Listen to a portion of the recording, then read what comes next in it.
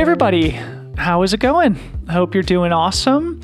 Welcome to Pillars. Of course, I'm Dylan Bowman, and this week it is my honor and privilege to welcome Jerry Colonna to the podcast. And while he might be an unfamiliar name to some of you, maybe most of you, Jerry is a big deal. He is one of the most sought after voices in the world of executive coaching and leadership development. He is the co-founder and CEO of Reboot, which is his coaching firm based in Boulder, Colorado, but with presence in New York City and San Francisco as well. And he is also the author of a book called Reboot: Leadership and the Art of Growing Up that we talk about a lot in this podcast. And if you're an avid podcast listener, you might remember Jerry as the coach to the founders of Gimlet Media, the podcasting empire that sold to Spotify just a couple of years ago. But while his practice is focused mostly on entrepreneurs and executives, I think you'll find that Jerry's approach and his message is just as relevant to us athletes. And since we didn't have enough time to really go into how Jerry and I became acquainted during our conversation, just because we had limited time, I wanted to provide a little background on how Jerry's work had a huge impact on me personally, professionally, and athletically. I generally don't like podcasts with long introductions, but I think it's important for context in this episode to provide that here on the front end. And as I've spoken about many times in this podcast and other places, 2019 was a terrible year for me. And when I was in the middle of my depression and injury spiral in the summer of that year, my good friend and a former guest of this podcast, Brett Jackson, came to Aspen on a little business trip where I was living at the time. And after he was done with his meetings, before he went back down to the Front Range, we went for a little hike together one afternoon, and we had a really great, deep discussion about life and struggle and the painful moment that I was navigating at the time. Brett is a very successful person, but he's also been through his tough times as well, and he's just a person whose opinion I've always really valued. So after listening to me hyperventilate with frustration about my situation at the time, Brett encouraged me to pick up and read a book that had just been published by his friend and mentor, a man by the name of Jerry Colonna. So, of course, the book was called Reboot, as I mentioned, and I bought it that night. Of course, I was in a difficult position at the time. I was not running because of injury, but the next day, after buying the book, I set out to go on a long bike ride to keep myself fit during this moment where I couldn't train as a runner. And it was on this bike ride the very next day that I had a very scary accident. I had a big wreck. I separated my shoulder, sustained a pretty serious concussion, and managed to set myself back even further at a point when I already felt like I was at rock bottom. And yeah, I was already in the depths of sort of a depression and like this feeling of imbalance that had lasted for months at this point. So it was in this context, a situation of just pure desperation and hopelessness, that I encountered Jerry's book and devoured it in just a couple of days while I was sitting on the patio with a sling around my newly separated shoulder.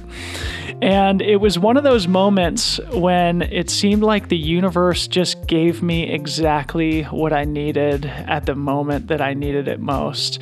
And while my rough patch definitely lasted several more months, the book really did help me properly understand my situation at the time, my personality traits that potentially led me to be in that situation, and just helped me to think, as Jerry says, how I was complicit in creating the conditions that I said I didn't want.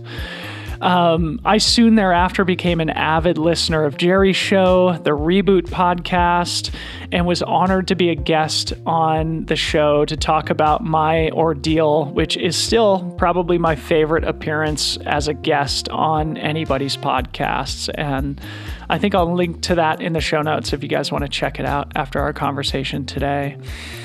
All this is simply to say that Jerry is a very special man who's had a big influence on me and many other people. It's an honor to have him on the show. I hope you guys enjoy.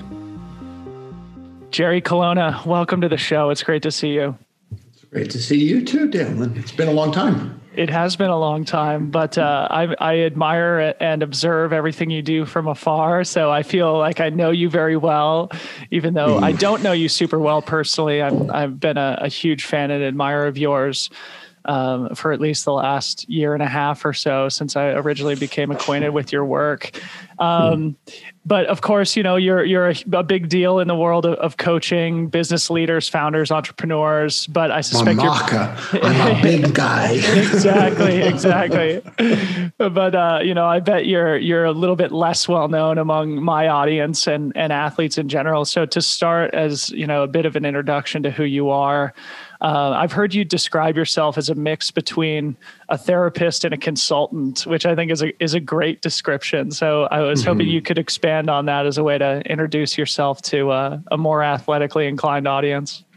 Sure, I'm happy to do that. Although that was a little bit of a lie. I hate talking about myself, which probably means narcissistically. I love talking about myself. But anyway. The way I think about it is that I kind of live in this Venn diagram space between a kind of business expertise and a lifelong, feels like, student of psychoanalysis. So I'm going on 31 years in psychoanalysis, for example. But I would also add a third circle in that Venn diagram of Buddhism. And so I'm this very kind of odd duck combination between having been a former venture capitalist and helped start or sit on the boards of, you know, hundreds of organizations, coupled with having to dive deep into my own wreck, if you will. Yeah. Using those other techniques. And so I kind of hold this space right in between those three things. Mm-hmm.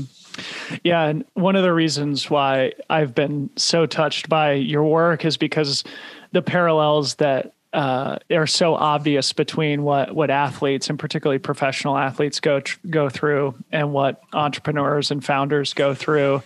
And in my experience, it feels like, you know, when things are going great, like I need a consultant, you know, and when things are going bad, I need a therapist. Right. And I suspect it's probably similar with the people you work with in business. So how do you balance that therapist and consultant teeter-totter? I think that the right thing to do for anybody who endeavors to come at supporting people, either from whatever angle you're coming at, is to follow the advice of my long-term psychoanalyst, who used to tell me all the time, you meet the client where they are. You don't drag the client to where you are. And sometimes that means holding their heart lightly. Sometimes that means a good smack upside their head and telling them what they need to hear, not what they want to hear. Sometimes it means laying out a path that they may not have seen before. But I'll give you another visual as well. I've taken to using this to describe both my work, the work I see as leadership, and even my role as a parent. And that is the impulse that we often have is to jump in front of somebody and clear the way. And the impulse can also be equally strong to stand behind them and push them really hard. And the right stance is actually shoulder to shoulder, occasionally leaning over and whispering as they're driving down the road, careful, there's a pothole up ahead. I've driven on this road and it breaks your axle. Yeah. Right. And that latter stance is a really important stance because any other stance can inadvertently contribute to the undermining of someone's self-esteem. Mm. Wow, it's so beautiful, and it actually reminds me of something I want to talk about later in your recent podcast with your friend and client Chad Dickerson, and standing shoulder to shoulder with him through a really difficult period. But we'll save that for a little bit later. But that was something that really touched me. But I feel like, just to give people a little bit more sort of insight into who you are, of course, we've known each other for about a year and a half, very loosely. But I became familiar with your work in a really difficult moment in my life. And it had a huge, huge impact on me when I was going through what was easily the lowest moment of my life. And I want to discuss sort of like what makes you special, and maybe challenge you to open up a new division of your company, Reboot, focused on athletes, because I think you'd have an amazing ability to influence people via the style and the just disposition that you have. But first, I know, as a bit more background, in a past life before you were a coach, you were a successful entrepreneur, venture capitalist. And you seemingly had all the outward indicators of success before you had your own sort of personal crisis in the early 2000s that led to this change in trajectory in your career. So can you talk about that moment in your life, that really low moment when it's seemingly anybody who knew you or who saw what you were involved with professionally would have thought, wow, Jerry is so successful, but internally that wasn't the case, and how you navigated that, how it shaped that second chapter of your life as a coach? Sure. I'm happy to talk about that, but I'll warn you that I will ask you why that moment means so much to you. Yeah. Well, you know why. You know why. Yeah. Yep. Yeah. So Dylan, what you're referring to is this moment when I was 38, in which I'm now 57, so a long time ago. But this moment when the dissonance between the outward projection of who I was and the inner reality of who I was, that dissonance became so unbearable. And to be more specific about it, you're referring to the time when I was a venture capitalist working with a partner named Fred Wilson at a firm that we had started called Flatiron Partners. And as I reference in my book, New York Magazine had called us the Princes of New York. We were the golden child, children, I guess. Yeah. Anything that we invested in, anything that we touched seemed to turn to gold. And like the Midas tail that phrase is taken from, it's kind of poisonous because what was not apparent to me at the time, but is abundantly apparent to me now, is that the more success people projected onto me by their interpretation of whatever achievements they thought I was having, the worse I felt. Mm. And because the little voice in my head kept saying, it's not real, it's fragile, it's going to go away. You don't deserve this. You're just fill in the blank, lucky, privileged, whatever it is. And the result was that dissonance got louder and louder and louder, to the point where a long-term battle with depression and suicidal ideation, which was made manifest in my late teens when I attempted suicide, came back. And I often visualize it as a demon coming back and sort of roaring at me. And there's this moment in my life that I will never forget, where I was standing outside above ground at the pile that had been the World Trade Center in February 2002. And I chose. The impulse I had was to kill myself by leaping in front of a subway. But instead, I chose to call that psychoanalyst I referenced before. Yeah. And that was that moment. Yeah. Of split.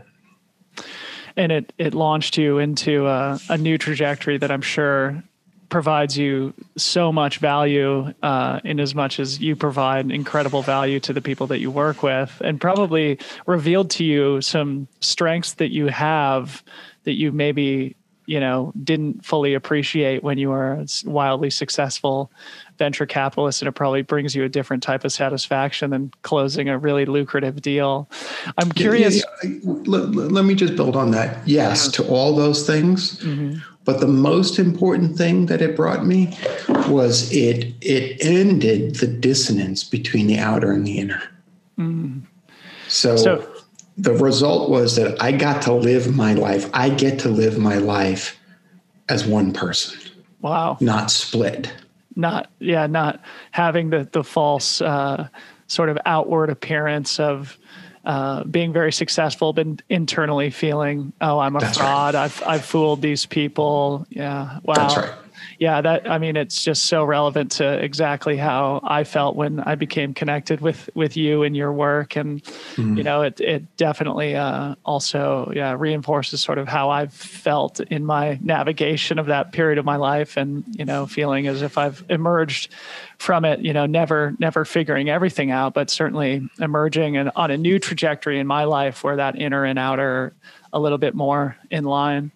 I think one of the things that your book and your podcast and all your work has really helped me to do is understand more about myself. And that's sort of critical to your practice. And it feels like it's something that it took you a long time to figure out, just your own personal motivations, your own personal impulses.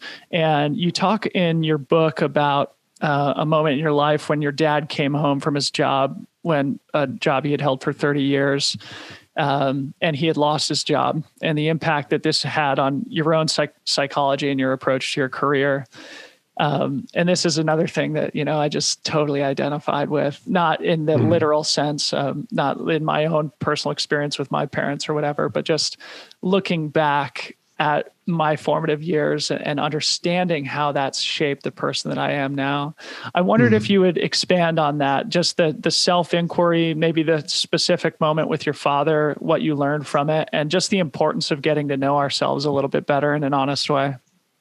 Yeah. So for context, I'll refer back to a concept that I explore, and the concept isn't new. The language is a little bit new. I refer to this process as radical self-inquiry. And what's important about that is to understand that what's radical about it is that we're socialized not to do it. We're socialized to not look in the closet. We're socialized to not look inwardly. In fact, a lot of times what happens is people start to look at things and they hear a little voice in their head that says, you're so self-indulgent. You're so narcissistic.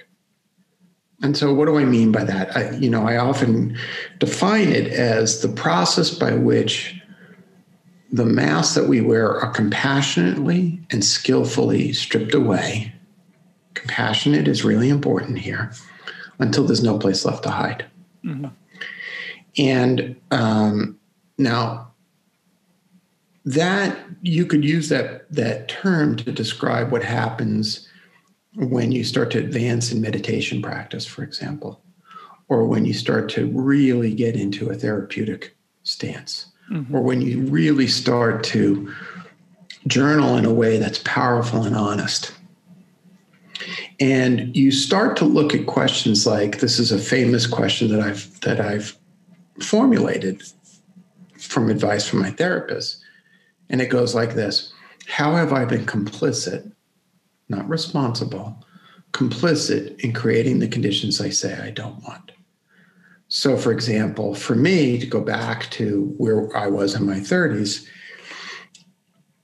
an expression of that kind of radical self-inquiry would be to acknowledge and admit that I loved the approbation that I received. I loved it when New York Magazine called me a Prince of New York. I was just a schmuck from Brooklyn. And to sort of elevate myself into the Emerald City, as we thought of it, of Manhattan, was really powerful. For me to deny that that was really important is dishonest with myself, okay? So one of the challenges is that when you start to undo this, the first temptation is to examine it as if it's narcissistic, as if it's self-indulgent.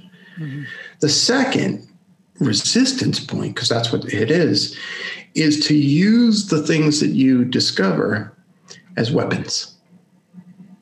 See, here's what's really wrong with you, Jerry. You're an egocentric, narcissistic, driven SOB. You've always been that way. And so you really loved it when New York Magazine called you that, right? That is not the purpose. That voice does not need more ammunition. Yeah. Right?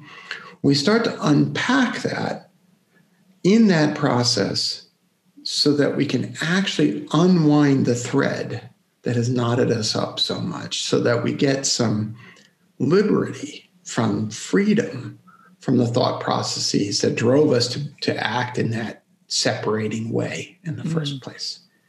Now, there was a second half to your question. I forgot it. So, no, that was perfect. And I think, again, it's just like the parallel to professional sport is so perfect because, you know, the feelings that you get when you perform super well and everybody is patting you on the back physically and digitally, and your sponsors are happy, and all these media opportunities and business opportunities start coming your way.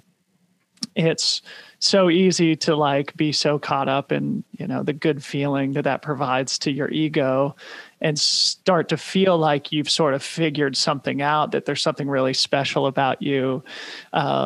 But, you know, at the end of the day, you know, you may be benefiting from a lot of hard work, but eventually you're sort of also going to be benefiting from some semblance of chance and good luck. So I'm curious how you advise people who are all very driven, successful, hardworking, motivated people to kind of dissociate those outward signals of success, like being in New York Magazine or standing on the top of a podium, or at least not dissociate from them, but get to the deeper importance of the practice, or you know, bringing our outward self and our inward self more into communion. So there's a couple of things I would say. Since the book came out, which is almost 2 years now, it'll be 2 years this June, I've actually been contacted by many, many folks from outside the normal endemic universe in which I have operated. And this includes, I won't name him because I don't have his permission, but this includes a former professional football player who started tweeting about quotes from my book. And I was like, what the fuck is that? That's not what I expected. Yeah. And like you, I think what happened was he had read the book and we got in touch and because I was like, dude, like, what's up? You know, and we connected. And he shared with me that he had a very short-lived professional career. He was a superstar in college, had a very short-lived professional career because of an injury, which I know you can relate to. Yeah. And then what was supposed to be the most promising part of his life in his early 20s, mind you, was gone. And he identifies as Black. And when we started talking about the fetish that predominantly white society has on Black bodies. Yep. and how an athlete in particular can suffer from the belief that not only am I only as good as my achievement, but I'm only as good as my body. And if my body fails in some way or another, then who am I? Yep. Yeah, you're nodding. So I thought of you when we were talking. And so you asked, so what do I advise to do? And by the way, I've been contacted by a professional cyclist, a boxer, so this is why Reboot needs to have a sports athletic division. Wing. Yeah. Right. Well, there's also been a more than one movie actors reaching out. So what we know to be true is that there is actually no one who is not. I've even had political leaders. Mm-hmm. There is no one who is not susceptible to the kind of warping of our inner sense of self-worth that this is really emblematic of. Mm. Anyway, you asked about the treatment, if you will. Yeah. In that case, in the first fellow's case that I was describing, what we did was we spent time trying to understand why it was so important that as far back as he could remember, he was singularly focused on professional football. And as you know, the pursuit of a sport has the physiological benefits and the emotional benefits of everything from endorphins to oxytocin, flooding the system, to just feel good hormones, But more often than not, there's something maybe even dark compelling that person. Mm. Right. And in this case, it was poverty, poverty in a racist society. And in a white supremacist capitalist structure, there are lessons that are inescapable for certain folks, which is that there's only two paths out. One is to exploit your body, and the other might be criminal. Yeah. And so once we began unpacking that, the question then became, well, what is it that you want to do? And that question became radical. Yeah. Because he his entire life, it was devoted to just performing physically and escaping poverty, when that didn't necessarily bring him tremendous, interpersonal satisfaction, probably. It was a pursuit of safety above all else. Yeah.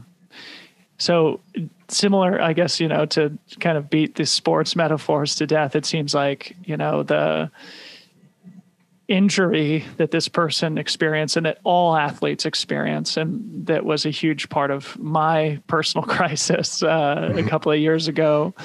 It seems very similar to a situation where, you miss earnings and you have to lay off a big portion of your company, where you feel like you failed. There's no path back to success. Maybe you're washed up. Maybe you start to question all the, signals you've been receiving about how great you are. So, it leads to this, and we're sort of tiptoeing around it, but just the identity portion of who we are as athletes and as business people. And, this is one of the other huge things that I think your work really helped me out with, is to sort of decouple my identity as an athlete from, my ability to feel good about who I am as a person. I'm curious, with entrepreneurs and founders as well, in the same way that an athlete becomes, I'm a runner, and if I'm not winning races, if I'm not kicking ass, I'm a worthless person not contributing anything. I feel, founders probably feel very similarly, like this company is me, and if it fails, I am a total fuck up forever. How do you, I mean, I guess, instead of, standing shoulder to shoulder, as you said, I mean, how do you help people to understand that, like, they're a human independent of these pursuits that don't allow a lot of balance? Well, one of the first things I will share with them oftentimes is, excuse me, an old story that I read in a book by David White. And the story goes like this. There was an ancient potter who had spent his entire life trying to perfect the most exquisite glaze imaginable. And at the end of his life, deciding that his meaningful life was over, he walks into the kiln and disappears into the fire. Mm. The next day, the potter's assistants open up the kiln and take out the pots, and they're covered with the most exquisite glaze imaginable. And that's the story. And I always tell that story to make the point that there's a paradox in that story. Because the potter achieved his life obsession, but at what cost? Self-immolation. Self-immolation, self-disappearance, self-annihilation. Yeah. Right? Done. Gone. Merged with the work, if you will. It's a very complex story because you can read it simply as a cautionary tale to not work so hard in whatever endeavor you've got. Or you can see it, some people actually see it as a positive tale, right? They see that glaze on the pot and then they know that they can rest easy. Mm. And so what I do is I say, where's the potter's spouse? How about their children or grandchildren? How about the other wishes and dreams that define the potter? Mm-hmm. Those are all lost in that kiln as well. And they didn't have a choice, right?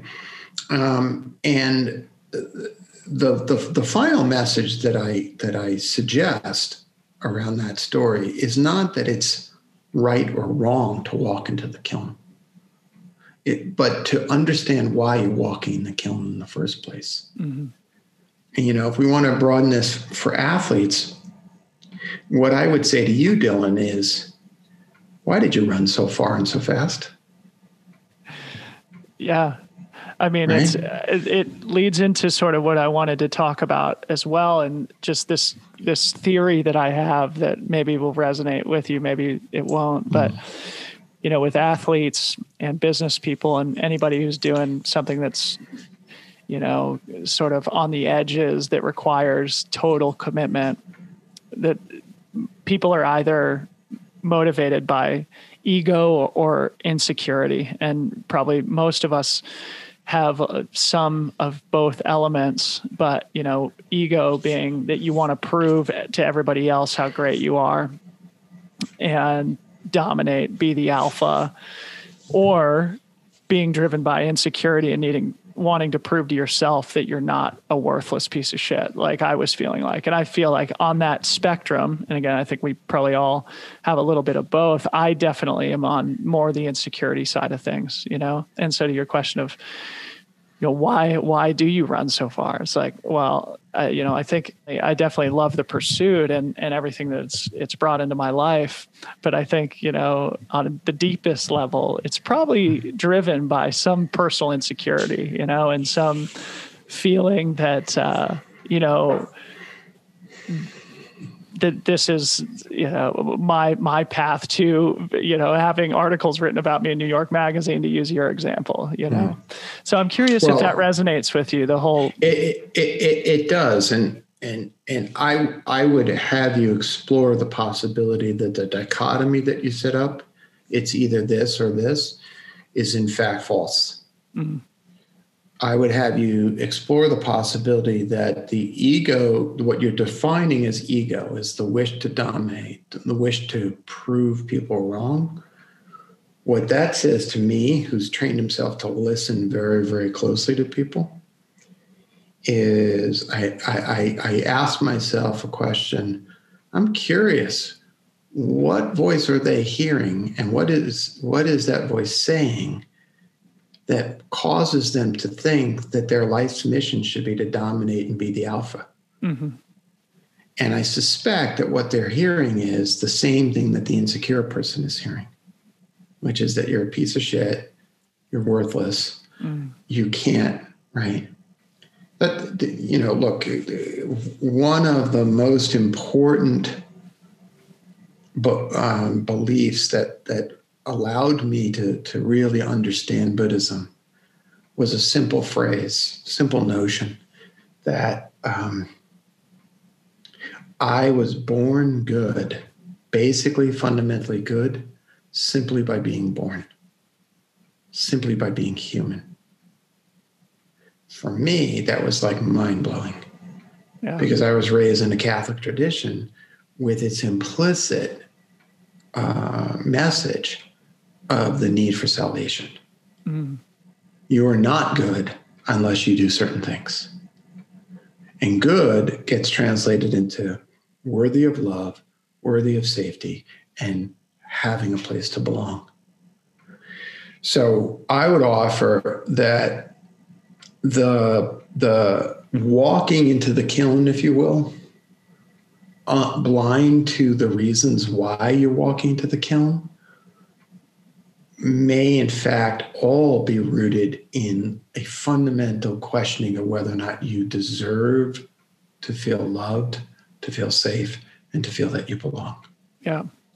Yeah, I think a lot of athletes can identify with this as well. But, I think for me, looking back at my earliest days, sport was always my obsession, right? It was always like what I was good at. It's always where I made friends. It's always where my parents came out to cheer for me. It's where I developed community. And, I think for all athletes, that becomes one of the things that draws us all to the lifestyle of sport and stick with it for as long as we possibly can. And that's why it becomes so hard when it's taken away from you, right? In my case, with injury or with aging and retiring. And again, I think that's something you could really help a lot of athletes with as well. And it goes back to what you were saying before about how am I complicit in the situations in my life that I say I don't want. And for me, when I was like deep in my depressive episode, my whole, the way that I was complicit is because I had forever gotten all of my self-love, my feeling of self-worth from my ability to perform. And by, not working on cultivating that implicitly in Dylan, the human being, not Dylan, the athlete, is why I felt so freaking awful about myself. And I think that's something that, all athletes sort of have to learn at some point, and probably all entrepreneurs as well. When did you start running? I started late, Jerry, because I played lacrosse through high school and college. So I started running after college. But I've always been an athlete. That's been my identity since I was a little kid. That's all I ever wanted to be when I grew up. That's all I ever wanted to be involved in. And I was actually thinking about this morning on my run is, as I get older and think about the future, I still want to be involved in sport. This is my thing, this is what I love to do. Similar to you, you have a natural understanding of business and finance and an eye for good investments. Sport is my thing, right? And I know I can have a big impact independent of being able to perform well, So to answer your question, it's been since I was a little kid. When you were giving me the context and the setup around the observation you were just making, there was an image that you shared. It's when our parents came out to cheer for us. Yeah. And I'm curious about that image. That image struck, like, it softened my heart as soon as you said it, right? It brought me back to cheering for my kids, the whole experience of it, right? And so here you'll see the magician do his magic trick, right? That image stayed with me so strong. And your face actually shifted as you were saying that, because you were transported back to a time in which you were getting something. And what I wrote was, parents came out to cheer me on, and then I wrote next to it, love of the sport, ?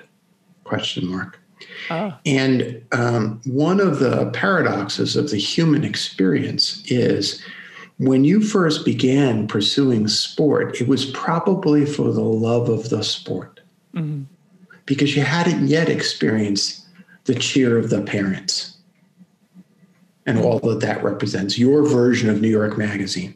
Yeah. So you started doing this thing that you just loved out of love. Your body got to be in itself. How wonderful, how human, how glorious. And then the cheer and the roar. Oh, wait, now I get both. Yeah. Right? And it's that moment. And then I'll fast forward, and you said, on my run this morning. And it made me happy to hear on my run this morning, because nobody was cheering you on. You were just running for love. Yeah. Right? And the problem when we merge those two experiences, the roar of the crowd with the love of the sport, we start to mistake one for the other. Right? Yep. You talked about me as a coach, and my closer experience of this is when I write. I love writing. I love writing. I'm kind of ambivalent about having people read it. Yeah. Right? I like when people are pleased with it. Yeah. But I have steered clear of the Amazon book reviews. Yeah. Right? So that I can stay connected to what the love of the craft does to me. Yeah. It's beautiful, Jerry, and it compels me to read a quote that had a big impact on me. This isn't from you, but it's from actually my father-in-law. His name's Scott Teitsworth, and he's written a few books himself, and a really interesting spiritual guy, an amazing man, mentor. And it's in this vein, and it's something that I also found in the same period of time that I read your book that helped me to reconnect with why I love sport, independent of, the outward adulation and all the awesome material things that come from it. And what he says is, and he's talking about his own pursuit as a piano player, pianist. He says, as a kid, I played fairly well, and my family had always gathered around the piano to praise me. They were very excited about my talent. They admired me. I realized that part of me had never let go of that pleasure. I was still playing in hopes of being admired and loved and appreciated. And I realized that was an impediment to me being fully involved in the music. Recognizing this was an important step in my evolution as a mature artist. It prompted me to take back the inner musical authority that, as a child, I had ceded to my family and admirers. I became free to really play the music. And I love that. That's perfect, it. Isn't it? It's brilliant. It's wonderful. Yes. That's right. That's exactly what we're talking about. Exactly. So let's talk about something that I referenced earlier, and that is your recent podcast with your friend, Chad Dickerson. It was a beautiful conversation. I'm going to link to it here to share with people who are interested to go revisit it. But you guys talk about the episode in this episode when Chad was fired from his position as the CEO of Etsy, and you traveling out to be with him during this incredibly traumatic time. I want to start by allowing you to sort of talk about how, as a coach, that impacts you and what made you feel compelled to go be with him physically at that moment in his life? Well, first I want to say that the conversation is beautiful because Chad is a beautiful man. And, as I describe in my book, because I talk a little bit about that episode, that experience that he went through, is very, very clear to me that he is, as a leader, he embodies what I refer to as the warrior stance: strong back, open heart.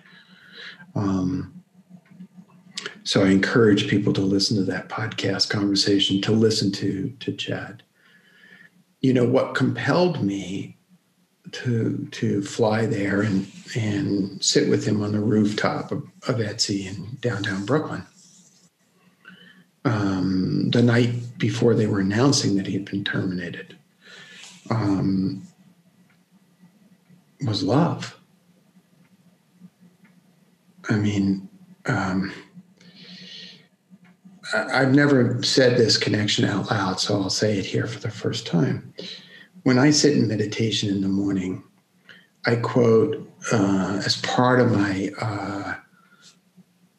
not a mantra, but my opening prayer, I quote a line from the Buddhist teacher Shantideva, who in his book, The Bodhisattva Way, or The Way of the Bodhisattva, he talks about the notion of becoming a bodhisattva. And a bodhisattva is someone who has attained enlightenment, but chooses to take rebirth and come back until all beings achieve enlightenment. Mm-hmm. Right? It's a form toward it's a call to work to the alleviation of suffering for all beings. Mm-hmm. And so every morning I take my bodhisattva vow as part of my morning meditation. And, put simply, someone I cared about deeply was in pain. Mm-hmm. And I could not change it. I could not make it easier for him. But I could sit on a picnic bench on the rooftop, watching the sunset, shoulder to shoulder, clinking a beer. Yeah. And let him know that whatever the outcome, whatever had happened, he was a good leader.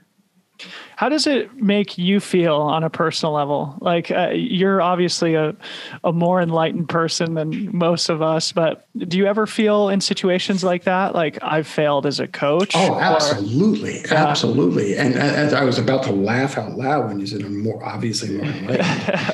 That's a dangerous thought. No, I mean, to be clear, Chad was the fourth CEO client in the space of 3 months who had been terminated that I work with. Yeah. And so the first impulse was I fucked up. Yeah. Right. But that's not my job. My job is not to keep someone employed. Yeah. Right. But yeah, it felt like failure on my part, and let's be clear, we're talking on a Friday morning. On Monday this week, I finished a day of coaching calls and I went to see my partner, Allie. We were having dinner. I mean, I walked out of the room and she's making dinner, right? And I said, well, I feel like an incompetent coach today. She's like, oh, okay. Today's a day where we feel incompetent. Yeah. And by Wednesday, I was like, okay, not so bad. I'm okay. Yeah. So in this chapter of your book that focuses a lot on Chad, you talk about the crucible of leadership, which is something that is really important to what you do. I'm curious, maybe if you want to sort of explain this concept of the crucible. It's something that we probably all encounter in our lives to one degree or another, and how we can confront these moments with more grace. Yeah, I think that's right. I think we are all presented with crucibles The term comes from the leadership author, Warren Bennis, who is brilliant, and I highly recommend his book, Becoming a Leader. And he describes the crucible, and just to remember, a crucible is a container in which an alchemist would melt lead in the pursuit of turning into gold. Mm-hmm. So it's a lead into gold metaphor, right? And he applies it to those moments that test us, to those moments that provide the basis for turning the lead into gold. And in the case of Chad, the insight that I had was that in his last days, officially as a CEO, he became an even better leader because of the way he was with the pain of that loss. And I want to be very precise about this. This is not a call for bullshit, gritty, stick it to the man, whatever machismo, nonsensical stance that one might say, play through the pain. Mm-hmm. But it is a call for finding grace, finding deeper strength and resilience. The reality may be, and I'm thinking about your listeners right now, the reality may be that a stress fracture may cause you to never be able to run 100 miles again. Mm-hmm. The crucible moment doesn't call for you to run 100 miles again through the stress fracture. The crucible moment calls for you to remember who the fuck you are. What motivated you in the first place? What was the love of playing piano? Yeah. To find the artist that is deep, deep within all of the roar and all the cheer. Yeah. And to get back to that person. That's the crucible moment. So to bring it to where the rubber meets the road, and Chad's example specifically, you said he became a better leader after he was fired. So he passed his crucible moment, for lack of a better word. Can you give maybe a concrete example of how Chad met that moment with grace and integrity? Yeah, and to be clear, I would say he became a better human because of that. Mm-hmm. And better humans, as you know, I want to say, make better leaders. Yeah. Right? So here's a perfect example of it, right? When it came time to announce to the company that he was no longer going to be CEO, against the judgment of everybody around him, PR specialists, communication specialists, the incoming CEO, everybody, he stood up in front of the company, the entire company, and said, I was fired. I'm not choosing to spend more time with my family. Right? Yep. All right. He stood there and looked that demon right in its mouth and said, eat me if you wish. He leaned right into the toughest feeling, which was shame. Mm-hmm. And so, in my view, when a leader confronts the potential of their own shame, they are leading and modeling. There are a lot of reasons why leaders, people who hold power, behave in toxic ways. One of the most predominant ones is that they're trying to avoid humiliation and shame. Yeah. Right? So that's courage, by the way. Totally. So courageous. And it strikes me. I mean, of course, I don't know Chad personally, but yeah, I mean, just being able to be so honest and have the integrity to insist on publicly saying, no, I was fired, rather than come up with the euphemism that nobody probably would believe in the first place. That's right. Is that, as we sort of wind down here, Jerry, I know you have to go, and this has been an absolute pleasure, the value of confronting these demons? I mean, how do we get better at looking the demon in the eye in these crucible moments rather than shrinking away from it or telling ourselves some false story to make ourselves feel better about whatever situation we're in. Well, I suppose it's a two-step process. And the first step is to admit what the real demon is, right? And in his case, the real demon was, what will people think of me? Oh my God. Yeah. Right. Now, if you think about what we were talking about before, about the roar of the crowd and the cheer of your parents and the approbation, the fear is all of the ego aggrandizing love that comes along with that will disappear. Mm-hmm. And then who am I? The second step is practice, like anything else. Right? It's the realization that those demons are really not as bad as you think they are. Yeah. And by the time I die, which hopefully is a long time from now, I hope that I will have finally become completely unafraid of telling the truth all the time. Yeah. I'm better than I was. Yeah. But it's always a struggle. I love this idea of just practicing. It's just like sport. You just have to train it every day. How do you get better at looking at the demon? It's just by when you see the demon, don't run away or pause a minute or two before you run away. And then let me give you a little practice that you could do every day. Yeah. Okay.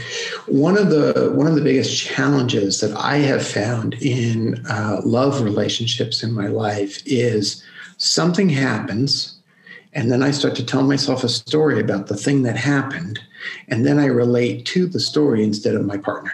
Mm-hmm. Okay. And so Allie and I have this practice that we've kind of learned from Brene Brown, which is when one or the other of us gets triggered, what we start with is the story I'm telling myself right now is, right?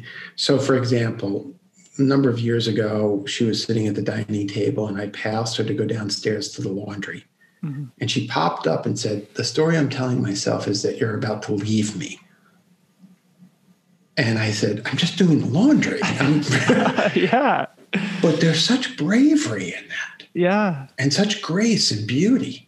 Mm. And I was able to say, oh, she in this moment needs reassurance that I love her and I'm not going anywhere. Mm. So that's what I said. Now, imagine if we could do that every day with the most important relationships in our lives. Yeah. Right? All of a sudden that we defang the demon.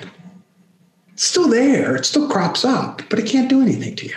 Yeah. I mean, it goes back to the radical self-inquiry and Allie just knowing herself and being honest about the thing that she's experiencing, which then puts you in a position to know what she needs. And so by having that self-awareness, self-inquiry and communicating it, being honest about it, it actually helps you to be a better person yourself, a better partner. And, I'm sure, cultivates a better relationship between the two of you. So you got it. That's exactly this point of the story.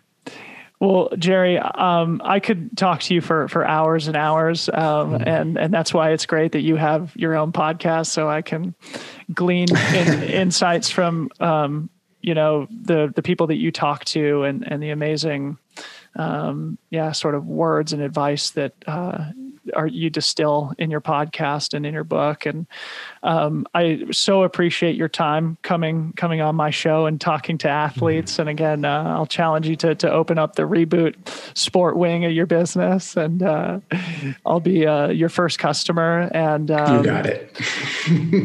And I wish you nothing but the best. And again, so grateful for everything that you do. Well, thank you for having me on the show, and thank you for doing the work that you're doing. I see what you're doing, Dylan. When we talked a year and a half ago, I kind of challenged you to think about what's next in your life. And I see you leaning into that. Yeah. And the people who listen to your show are benefited. So that's you living out your bodhisattva vow.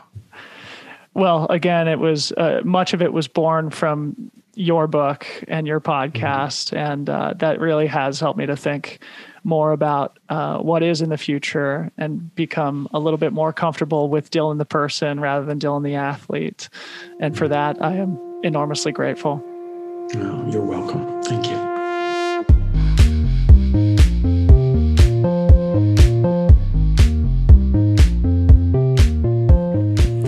What'd you guys think? I hope you did enjoy. I found that one to be so special. I could have talked to Jerry for ages. He's a very busy man, so I'm grateful to have had an hour of his time, and hopefully we can do it again sometime in the future. Check out the show notes for this week's episode. There's a lot in there that I think you guys will enjoy digging into. Again, I linked to my appearance on Jerry's podcast that we recorded probably a year and a half ago. I also linked to Jerry's coaching business, which is called Reboot, which we talked about a lot. You can poke around in there, see what their philosophy is, who the people are that work there, and inquire about their services if it's something that you think is a good fit for you. I also, of course, linked to Jerry's podcast conversation that he did just a few weeks ago with Chad Dickerson that we talked about at length in our conversation about Chad's traumatic departure from Etsy and Jerry's role as a coach during that moment in Chad's career. I also linked to where you can follow Jerry on Twitter. He's a great Twitter follow, and a link to where you can buy Jerry's book. Again, I cannot recommend it enough. It's for business people, really, but you could basically substitute the word founder or entrepreneur on every page with the word athlete, and the book would be just as relevant and just as valuable. So I hope you guys will check it out. Also subscribe to Jerry's podcast. It's really, really freaking great. And also subscribe to my app. Go check it out. Pillars. You can find it in the iOS App Store. Still waiting on Android. I'm so sorry. Thank you guys for your patience. But thank you guys always for being here. If you enjoy the show, leave me a rating or review. But keep showing up. I promise to keep doing it. Okay. Talk to you guys soon. Love you. Bye.